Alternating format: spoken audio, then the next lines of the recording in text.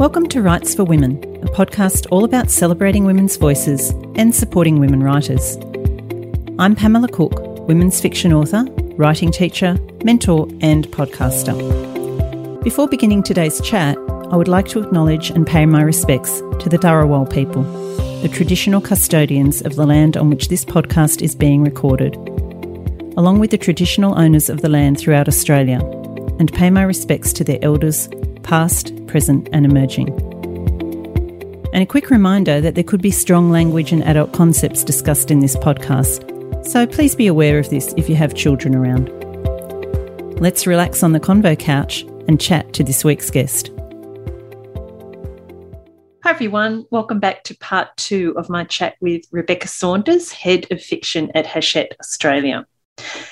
I've had a great feedback on part 1 of this chat, which has been out for the last week, and I know people have been listening to that and enjoying it. It was great to find out from Rebecca how the acquisitions process works, to find out what her life is like as a publisher, a bit of a day in the life of a publisher sneak peek, and just to generally talk about the publishing industry in Australia today. Because it was such a long chat, I decided to chop it in 2, and today I'm bringing you part 2 of that chat with Rebecca. Now, anybody who's listened to it will know that at the end of that conversation, I left you hanging a little bit deliberately, a little cliffhanger at the end of the chapter. So the last question that I asked Rebecca was this idea of getting a manuscript report or even getting professional editing before submitting to a publisher. This is submitting to a trad publisher. I do know a few people who have been doing this recently, have been actually paying to have a professional edit for their manuscript prior to submitting to a publisher in order to give themselves the best chance for being picked up. So this is a question I put to Rebecca at the end of our chat last week, and that's where we pick up this interview with Rebecca going into today's chat. So I hope you enjoyed this chat with Rebecca. It's, again, we cover a whole lot of things, not only the answer to that particular question, but then things like the actual editorial process. What happens once your manuscript is picked up by the publishing house? How does the editorial process work from there, or at least how does it work for Rebecca and the team at Hachette? We talk about covers, we talk about author branding, and we also touch on this whole idea of going in a new direction as an author. Maybe you've had a few books out and you want to change direction, to go from romance into crime or from historical fiction into contemporary, those sorts of things. We do touch on that as well. And finally, Rebecca has some thoughts on what is selling well in Australia today and, which is probably the thing a lot of you are listening for, what she is looking for at the moment. So grab a cuppa, sit back, enjoy my chat with Rebecca Saunders, part 2. And if you love the interview or if you love any of the interviews on Rights for Women, I'd really appreciate it if you could take the time to do a little review wherever you're listening, to share the podcast around, let other people know that it exists, and hopefully the word can get out about Rights for Women and we can build the Rights for Women community, make it even bigger and stronger. And I really appreciate your support in doing that. So thanks, everyone. Hope you enjoy this chat with Rebecca. Have a great week. In terms of submitting their work for you to assess or to have a look at, how important do you think it is for people to do things like a manuscript assessment? Or I've heard of quite a few authors now paying a professional editor to have the book edited before submitting to a publisher. Is that something that you're finding is a fairly common practice now, or what would you say about that? That's interesting because that can cost a fair amount of money. So I think you'd want to be firstly really sure about who was doing that editing for you. And there are so many great editors in Australia. And making sure that you'd spoken to an agent, you had spoken to a publisher and someone had said this is a great concept. So if you need to, getting over that hurdle of the manuscript not being quite ready. But it's an interesting question because we do so much editing anyway for everyone. But I did recently buy a novel. It's the first novel which I'll publish next year. And that had been edited. The agent had sent it to a freelance editor. How was a nice reputation. So when it came to me, it was like, oh my God, this is Okay. Like, so that did, yeah, I did hear on the grapevine that this editor had looked at it. I think it might have been in the submission letter. I can't remember, but I did also hear in the grapevine that this freelance editor and this freelance editor had thought, wow. And so immediately, because I knew who that freelance editor, I was like, okay, then I'm going to prioritize this. So there's a few, you can see how there's a few things of luck and chance in there as well to hear about it. But I think you'd want to, before outlaying that money, but I think if you're like serious about being a writer, that can only help having, if it's the right person editing that for you. And because you're going to learn from that process anyway. Learn from that process. And I think that just might get it over the line, because if you, as a publisher, if you receive something and you realize it probably doesn't need much editing, that's really appealing, because that's okay. We could publish quicker and we could be less involved in it. But having said that, things still need editing anyway. So it's that's an interesting question, I think. It's just something I have heard of more recently, that people are doing that. I think a lot of the time an agent would be, depending on the agent, because some agents can be hands-on with the editorial process and some aren't at all. But I think you'd want to have a bit of guidance probably from a professional, whether they would suggest that was a great idea, because if they wouldn't edit it themselves, they might. So I do know one agent who actually does this with, I think, nearly all of her submissions. She hires, the agent does though, rather than the author. The agent hires the editor, the freelance editor, so it's in really good shape before it comes across your desk. And I think if I was a writer and I was submitting that, I just really want to trust who that was and see who that editor's vision for it, and be pretty sure that it would be helpful and that it would help it get across the line. Are there any things that you would say to writers to definitely not do in their manuscripts in terms of the submissions? Oh, okay. Not do.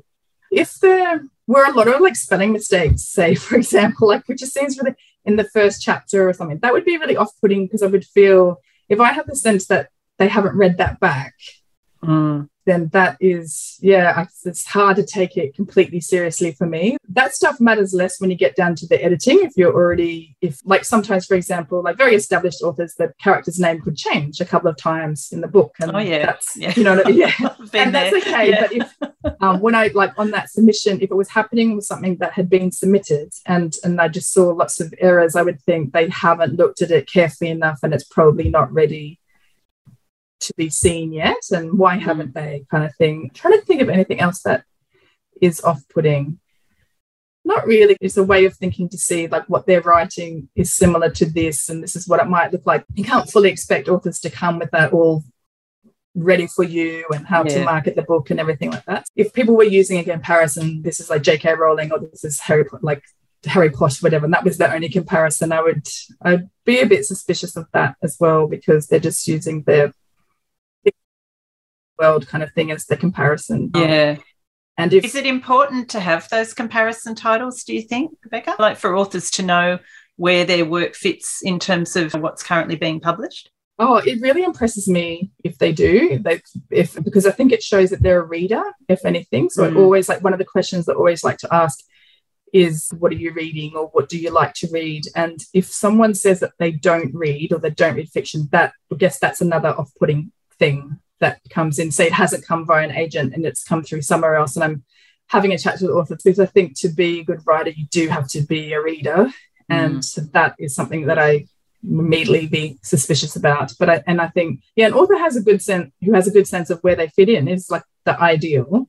But maybe even agents and even publishers not quite fitting, like something might not quite fit, and it's hard, and you might say, well, this is like this author because of this, or it's a little bit like this because of this part of the writing or this part of the story. So I think often agents will use comparisons which are very different to each other, and you're like, okay, I don't really know what that's going to be like, but there might just be like a feeling in it. They might be like tonally like someone. I love even the attempt of having comparisons is good, because I kind of know what I'm going to get, which is what readers want as well. They want to have, when you're attracted to, if it's a first novelist, you're attracted to how a book looks because it makes you feel a certain way, or it might, all these unconscious things, I think. So that, I do. So I love comparisons. And so once it's been through acquisitions, it's been accepted, you then obviously you work on, you've got a timeline for when, you know, it's going to be published. How does the editorial process work from there? So the first thing is finessing that pub date. So you want to look at all the months of the year, see when you have all your other authors and making sure that you're publishing at the right time of the year for this author. So you might think that'll be great for Mother's Day, or maybe they need to go a little bit earlier because Mother's Day is, very competitive, or it could be Father's Day. The biggest authors will be publishing later in the year for people for that Christmas market, because that's when all the big bestsellers published from like September, October. And it's really hard. Like the retailers will stock up, they'll select their books and there'll just be like hundreds of copies of not these few authors sort of taking more of a few authors. I think someone's got to be sure that they can hold their own against the competition to publish at that time. There's all different reasons.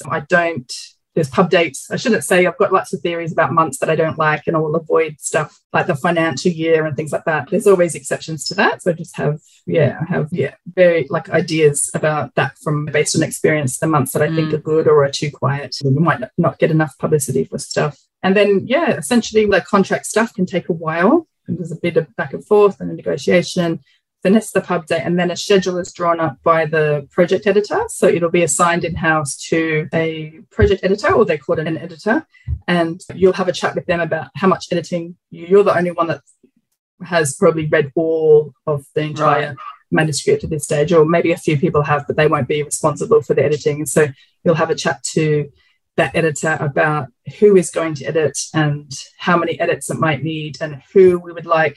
If a lot of the time I will do the structure editing for my books. Some editors do structure, some in-house editors do, not all, but some do. And then we rely on a lot of freelancers. So we have a database of freelancers and what they like working on and what they excel at. And then it's about working out their availability. And then we'll have a think about who would be the right copy editor. Some copy editors might interfere too much, and that might not suit an author, but another author might need that really that heavy lifting, and then even having discussions about the proofreaders. So we'll hopefully try to do this earlier and earlier so we can get the right people to work on the right books. And I would say, most books need at least 2 structure edits, or it might begin with a developmental edit, which is like a overview. Like I might read it and then overview, this is what I think we're going to need to look at. And then we might get a structure editor to then really go in. So that author will have they might even go and do that work based on my developmental edit, and then it will come back and read it again, and then the structure editor will get stuck in. I think, it's at least a couple of structure edits will be needed, and then copy edit and the proofread. So, it keeps coming back to the author. There's a lot of backwards and forwards, isn't there? Yeah, a lot of backwards and forwards, a lot of deadlines. And I think, an author must be, by the time that a book becomes published, they must just be sick of the sight of it. Like just,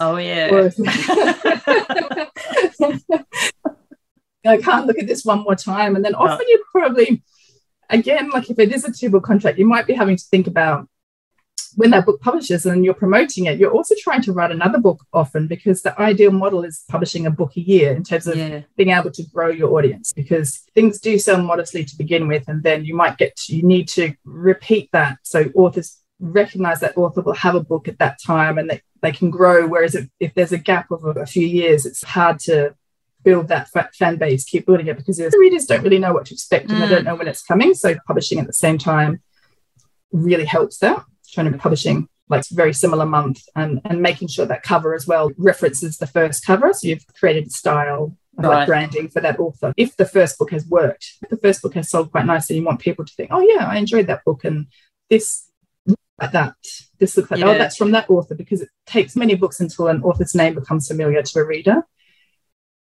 How important do you think that whole thing of author branding is? Very establishing yourself. I think extremely. I think you want to, even to the fonts, I think matching fonts, a book that gives you the same feeling, the title, the author's name being in the same position. So when I say gives you the same feeling, like looking at that book and the feeling it gives you, like the cover art and everything feels like similar to what the book that you enjoyed did. So I think if the first book has done well and that branding has been successful, then definitely I'm a big believer in keeping that author's name in the same place and the title, so it's all that recognition. I think that people need to see things a few times and they're like, okay, and then the things will start off like, if it's a really amazing title and a first novelist, the author's name might not be big to begin with, it might be a smaller size, and you can see authors' names getting bigger and bigger. You do notice that as the books go along, the author names get bigger compared to the title. And that's because that recognition of author names. If you ask people if they've enjoyed a book, and they will still struggle to think of the author's name a lot of the time. Like some people, maybe not less in our circles, but if we're talking to people in the industry, but definitely friends or family, it'll be a few books before they're remembering that author's name and actively seeking, or it could be blown away by. I know my mum, like, she gets a lot of books from the library, and she recently discovered Catherine Elliott, who's a British author, and just loved that book so much that she went and loaned, you know what I mean? She's read about 10 of her books now, just from that. And so she recognised that name. But that's more unusual. It takes a while until people click, and remember and associate that. And And of course, covers come into that whole branding thing too, don't they, Rebecca? How much chat is there or talk to the author about the sort of cover? Because I know that, like, just the teacher, when I teach writing and people will say, oh, yeah, this is going to be the cover or whatever, and I often think, no, it's not, because that's not what's going to happen when it gets to a publishing house. So what's your take on covers? Okay, because that kind of consultation process starts with the title, I think, and that which is going to lead to the cover. So often, as I said, like, the title will change. And so if I'm saying to an author, I don't think that title is strong enough, then it's up to me to, depending on the author, say to them, this is where I think we need to get to. We might, like, brainstorm together because it can take me ages to come up with the right title, because I know how important, like, title and concept and cover are kind of everything. If it's a first novel, it's just everything, because that's all people have to judge it on. That's all. There might be, like, social media really helps people make decisions about books, recommendations, but if you're just walking into a store, it is going to be based on what that product, it is a product, what it looks like, and if it, commands your attention in those few seconds when you're looking around. So with the cover, we have a cover briefing form, and then I have to go to a meeting and I have to brief that cover to make sure that sales and marketing and publicity are on board with my vision for the cover. So on that cover, I will have to write, like, a one-sentence selling point, then I give details about how I'm positioning that author. So when we're publishing, who the reader is. There are questions about what's the one thing you want the cover to evoke, what's the one thing you want people to feel, or, like, what's the one thing this cover needs to achieve is the biggest question. And then on that form, you'll tend to give examples covers in the competitor set, like, if they like Natasha Lester, then they might like Kelly Rimmer. So you'll have the competitor set there, and you will have thought of the tagline, what kind of tagline you want on there if you hope to get a quote.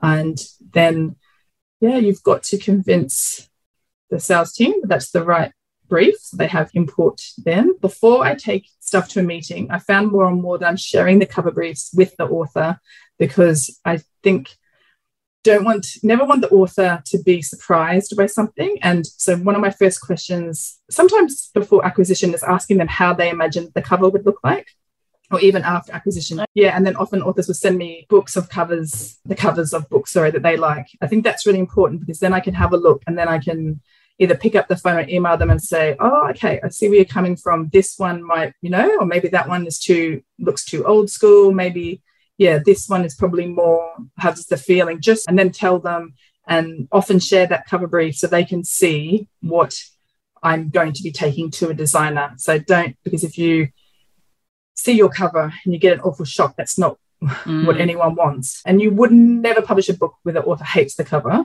I think in the US, they have a lot less say about covers, but sometimes you have to convince that this is the best cover, and this is like, that there has to be an element of trust that published books before that have been successful, and this is what's happening in the market.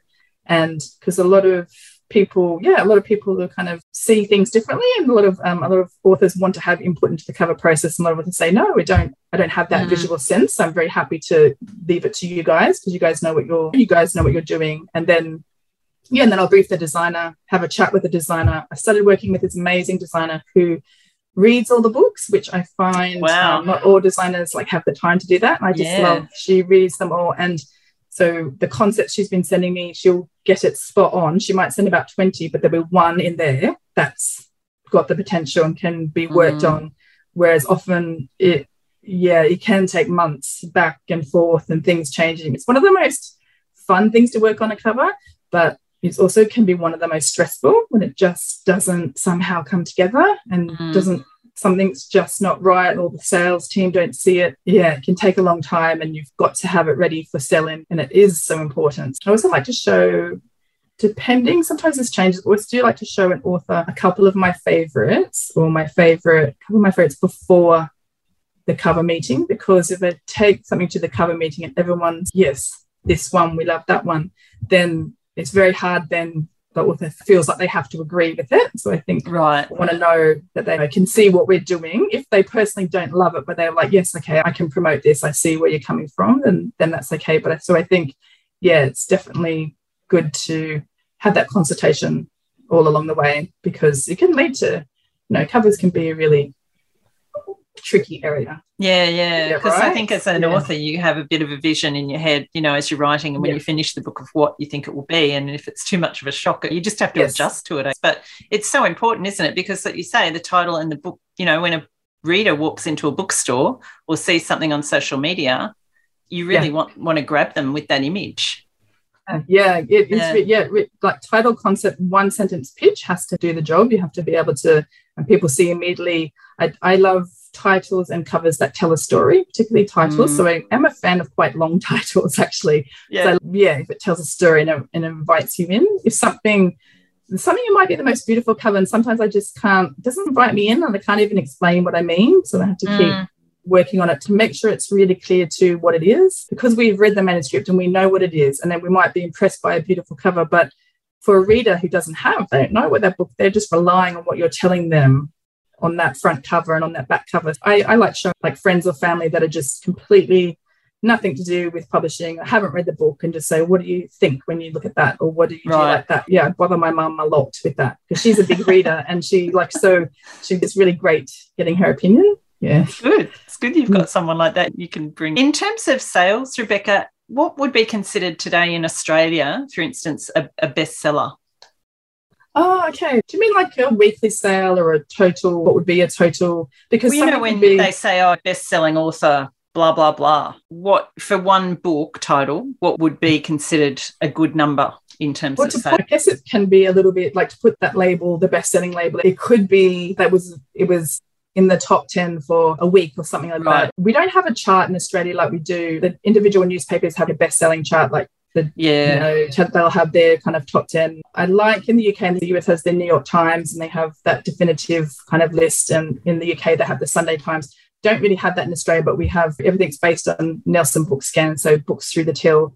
And so something that the best-selling tag can be applied to things that might not be recognised as a bestseller to most people. So there's no kind of, if you sell 5,000, then that's a... Right, there's no magic number. It might be, it's probably based on like on a weekly thing, if they like hit the charts for a certain time, or if they, and that might be in Australian fiction rather than the entire chart. I do like to separate out all the editions in Australia in the charts, so like hardbacks against trade paperbacks, non-fiction with fiction, and kids and everything. So I like to separate out like for like they do in other countries, and then be able to tell people, like in trade paperbacks, you're the fourth biggest selling author, and I'll try and give that information, like including US and UK authors, but also against Australian authors. So I think it's nice to know how you're selling against the authors in your country as well. We're taking out the smaller formats as well, which are like a lot cheaper, and giving giving context to How important is it for that first book, for a debut author, to sell really well, like in terms of their overall career? Okay, if they do, and that's the exception rather than the rule. I would, there's so many things have to come into play for that to happen, and it does take, timing can be really key, and everything. Something doesn't need to have like thousands and thousands of copy, but I think that first novel to give you an encouraging base where you can think, okay, we did this, now how are the retailers going to feel? Because it'll all come down to for support for the next one. Like, will we get support from Big W again? Will we get support from Target? Oh, they got Target lots of returns, so we won't get them next time. Okay, who are we really believe in this author, so we're going to have to focus on driving sales through this retailer, and then like fully looking at how it was packaged. Was it the right package? Was it the right title? Where did we go wrong somewhere? Could something have been different? Could have been published at a different time?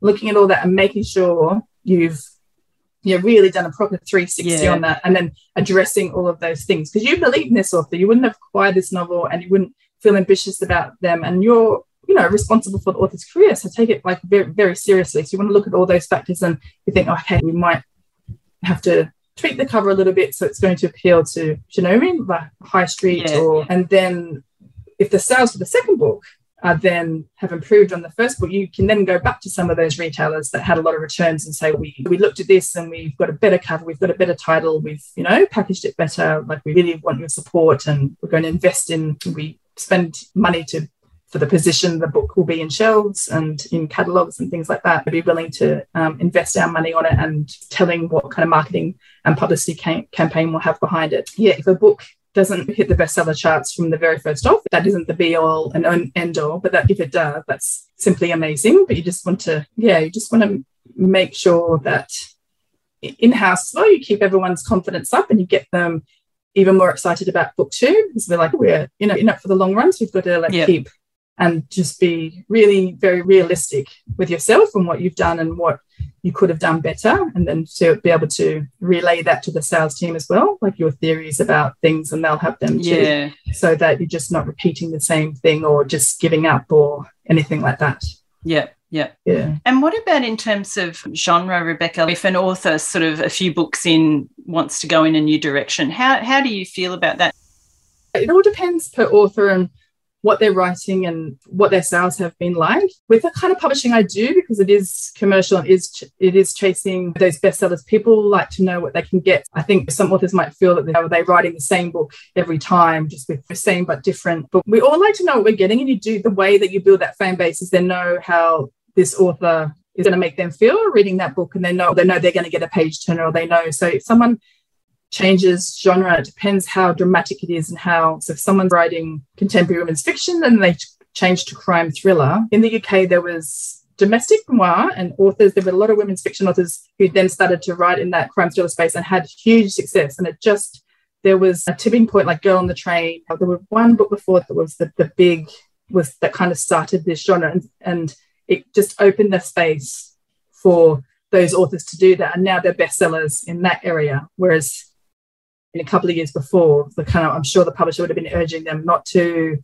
change. Readers expect this from you. And so I think if there's some commonality in the new direction, that can help as well. If it's still, say it was a historical novel and it's going to become a historical thriller, I think that's seeing how that could be smooth there. And I think if the new direction or the new thing they want to do, if it's really good, then it's convincing everyone that it's really good. But it's a tricky one, because you're almost, depending on the author and where they are, you're almost starting again. You've invested all this in building their name and their brand, and if that's changing, then it's are you starting again, or can you take some stuff from that and keep some of the branding, or how can you?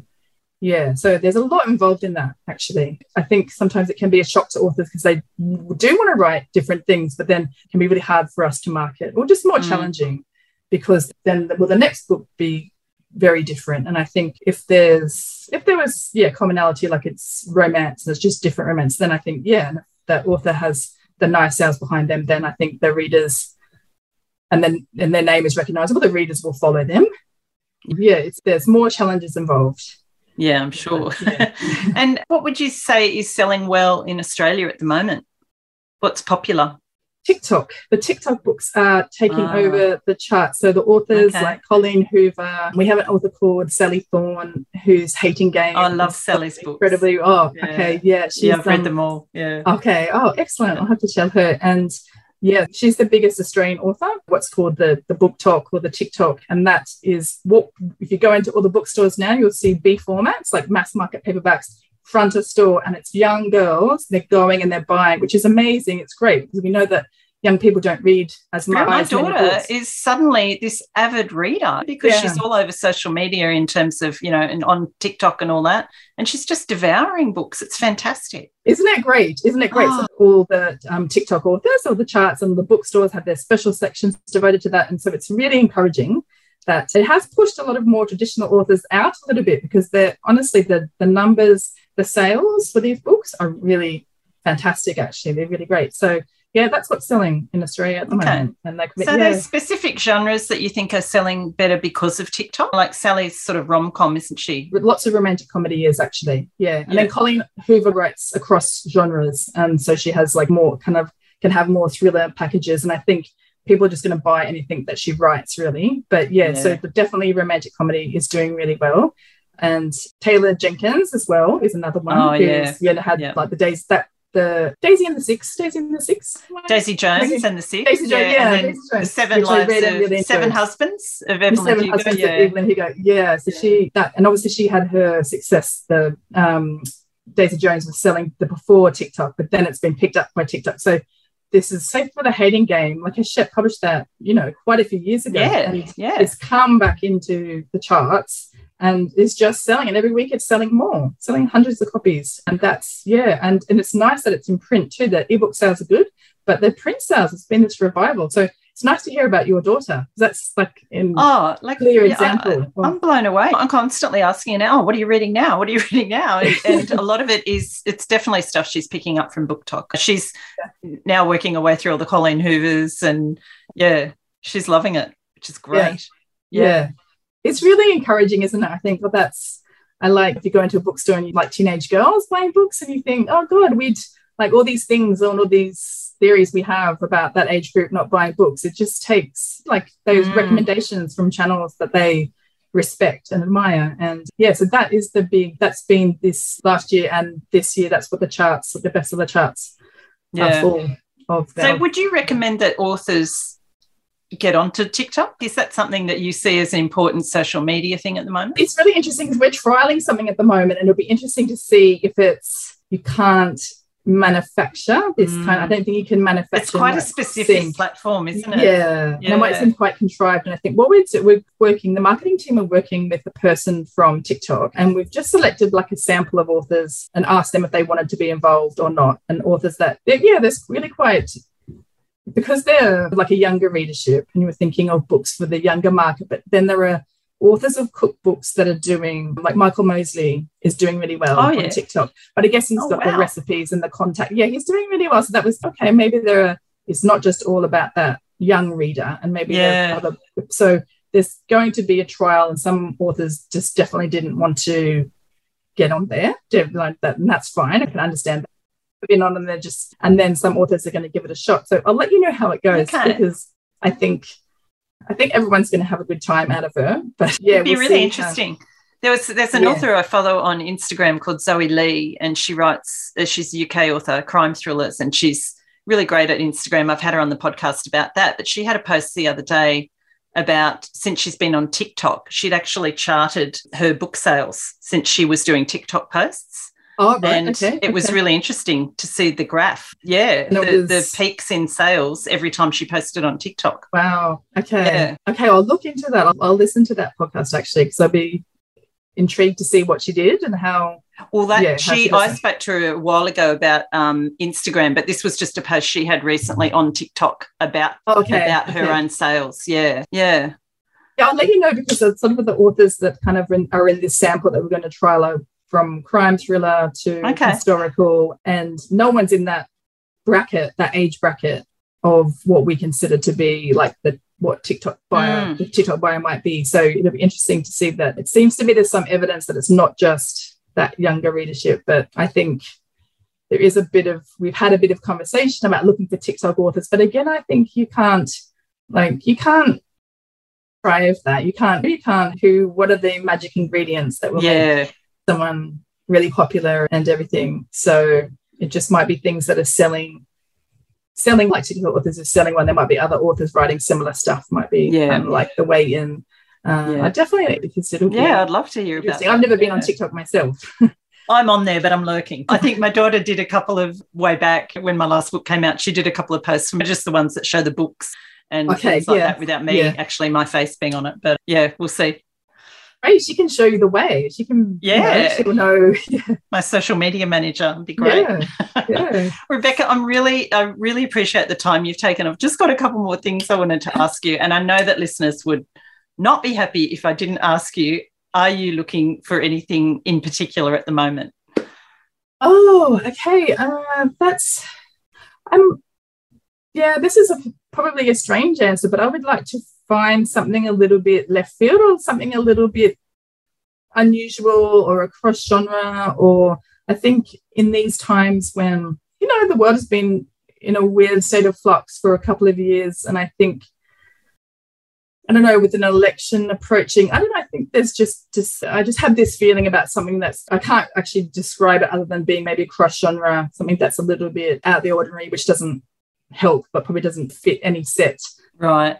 Doesn't fit any genre. It's something that I could see working well and something that I don't have on the list. Yeah, there's nothing. That's interesting. There's nothing. Like, I was always after looking for an Australian crime thriller author. I was looking for years and years. I wanted to buy Jane Harper, was one of 10 publishers. And so since then I was looking for someone, and then I found and just published Wake by Shelley Burr, which just published this I've week. seen that. And that was my shelves, yeah. And then I've got my crime thriller authors and historical fiction and then contemporary. So there's not this, usually I'm writing these board reports about gaps I see in the list, and I don't see a really big gap. There's not like a big obvious gap. So I guess I'm pretty open to something, just falling in love with something and going for it. Like, it's not, I wouldn't be ruling anything out at the moment. I know that's very non-specific, isn't it? But that's just how the shape of the list. Like, I tend to publish probably about 2 debuts a year, I would say. This year, which I just published Shelley Burr, and I published Megan Albany, the very last list. Oh, yeah. Megan was on the podcast a couple of weeks ago. Yeah. So they're my 2 debuts for the year, because I think you could probably, there'd be room for perhaps one more, but I think any more than that, all the energy, like everything, you want to publish things in a big way. I think try and, have that excitement. So have these big campaigns, and you can't do that. You've already got your established authors who need all of that as well. So I think things that are new and whatever, I think, it's usually I probably have about 2 a year. So next year I have 1 debut next year so far, actually. And that is the book that I mentioned that was already edited, actually. But we're doing more editing. But that's an amazing book, which is set around a cluster of funerals in Sydney one spring. And that is a beautiful book. And so for next year, that is my only debut at the moment, actually. Okay. Because the list is doing really well and everyone's got their spots. So I definitely don't want to be competing with authors I already have. So there you go. So I think then I definitely do have capacity for another first novel. Yeah. And just to wrap up, Rebecca, what do you think is the most important thing for a new writer, a writer who's got a manuscript or working on their first manuscript wanting to be published, and then also maybe a more experienced author who's mid-career or whatever? What sort of advice would you give to each of those different authors? In terms of getting published? I guess in terms of their writing, the writing itself, and then in terms of getting published. I think to start with, for a first novelist, I think the advice would be, I think you've got your biggest shot when you've got that submission. So just making sure that you have read, you think that book is the best it can be. You've done your homework and you've done various drafts of that book. And I think having readers, you're part of a book group, and having people in that book group read the book and give you feedback along the way, I think that would be really invaluable, because I think you've got this big shot if it's going to get in front of a publisher. I think, so making sure that it really is in the best shape it can be. I think attending some of those pitching events is great, and having your pitch really fine-tuned. So that's a way, if you don't have an agent, to get on a publisher's desk, because there's often at these events there'll be publishers from different companies, and so then you have a shot to be considered and to be read. And then it might be that they want 1 chapter or 3 chapters, and so making sure they're excellent, and making sure you, I think, read and know what's selling, and visiting bookstores, I think, and what a publisher publishes, I think, is another thing that I'm always really impressed by, I think. And for experienced authors, advice on their writing, or just in terms of their career, or managing their career, maybe? I guess probably deciding what you want out of it. I guess everyone's goal is to be able to make money? Is that goal, is the money side important, that you want to not have another job, another couple of jobs to be able to support the writing? Is that goal to get somewhere where you can write full time? And if that is the goal, where if the goal is not just publication, but it's having this ongoing career, then it becomes even more important to know your reader and to really know your reader and to know like a little bit, and just working with someone, and your publisher can do this, or your agent, if there's a nice connection there, and you can just, hopefully they're talking to you about your aspirations, and if you're approaching it a little bit more like a business, if you want that to be the way that you make your money, because it is really hard until you start earning royalties, and then hopefully you're published abroad and that brings more income, but it can take a long time. I think a lot of authors, it depends what you're in it for, because some authors are more attracted to their writing being recognised and prizes and so forth, and don't expect to make a living from it. So I think working out, what you want from it, so your expectations are managed, and being able to talk to your publisher about it too, and your agent, and everyone having a conversation. Everyone's like, where are we going together? Where do we want to get to? And just being really frank about it. I think that's, and be willing to work hard. I think everyone, have those conversations and talk to people. You're going to be the biggest promoter, the biggest champion of your book besides your publisher. Your publisher will be the next, but if you want to, put that work in, then there is a lot of extra work that goes with it besides the writing. And so it's, being able to manage time. But I think the first thing would be working, why you're doing it, what you want from it. I think. Yeah. That's great advice. We have chatted for so long. It's been really good. Thank you so much for being so generous with your time. It's been lovely to talk to you. Yeah, lovely. Really great to catch up. So thank you very much, and all the best with the rest of the year. Now, hopefully we're getting out of the COVID zone and getting to book events. It's been great. I've been to a couple of book events lately. It's just so nice to get out and see people face to face again. There's no comparison, is there? It's just, we've had a couple, and I had one with Megan Albany, which just happened to be down, like I'm on the Gold Coast, but it was just down the road for me. It was amazing to see her in person. And then we had a crime thriller night in Brisbane with a few authors, and then booksellers, and it was sort of nothing compares to that. I think it is being able to plan tours this year is fantastic. We'll see. I think the market is a little bit tough at the moment. I think we definitely, if you had authors on the list who had already had a few books out and had a following, I found that with my list, benefited from already having their fan base, and their sales did really nicely. And it was a lot harder for first novelists. And I think now with people out more and everything, there's more competition for time. So I think this will be a tougher year sales-wise, but I'm always a bit too, don't count my chickens. So we'll see how, fingers crossed. Yeah, definitely. Yeah. Well, thanks so much, Rebecca. Okay, thanks, Pam. Thanks a lot. See you later.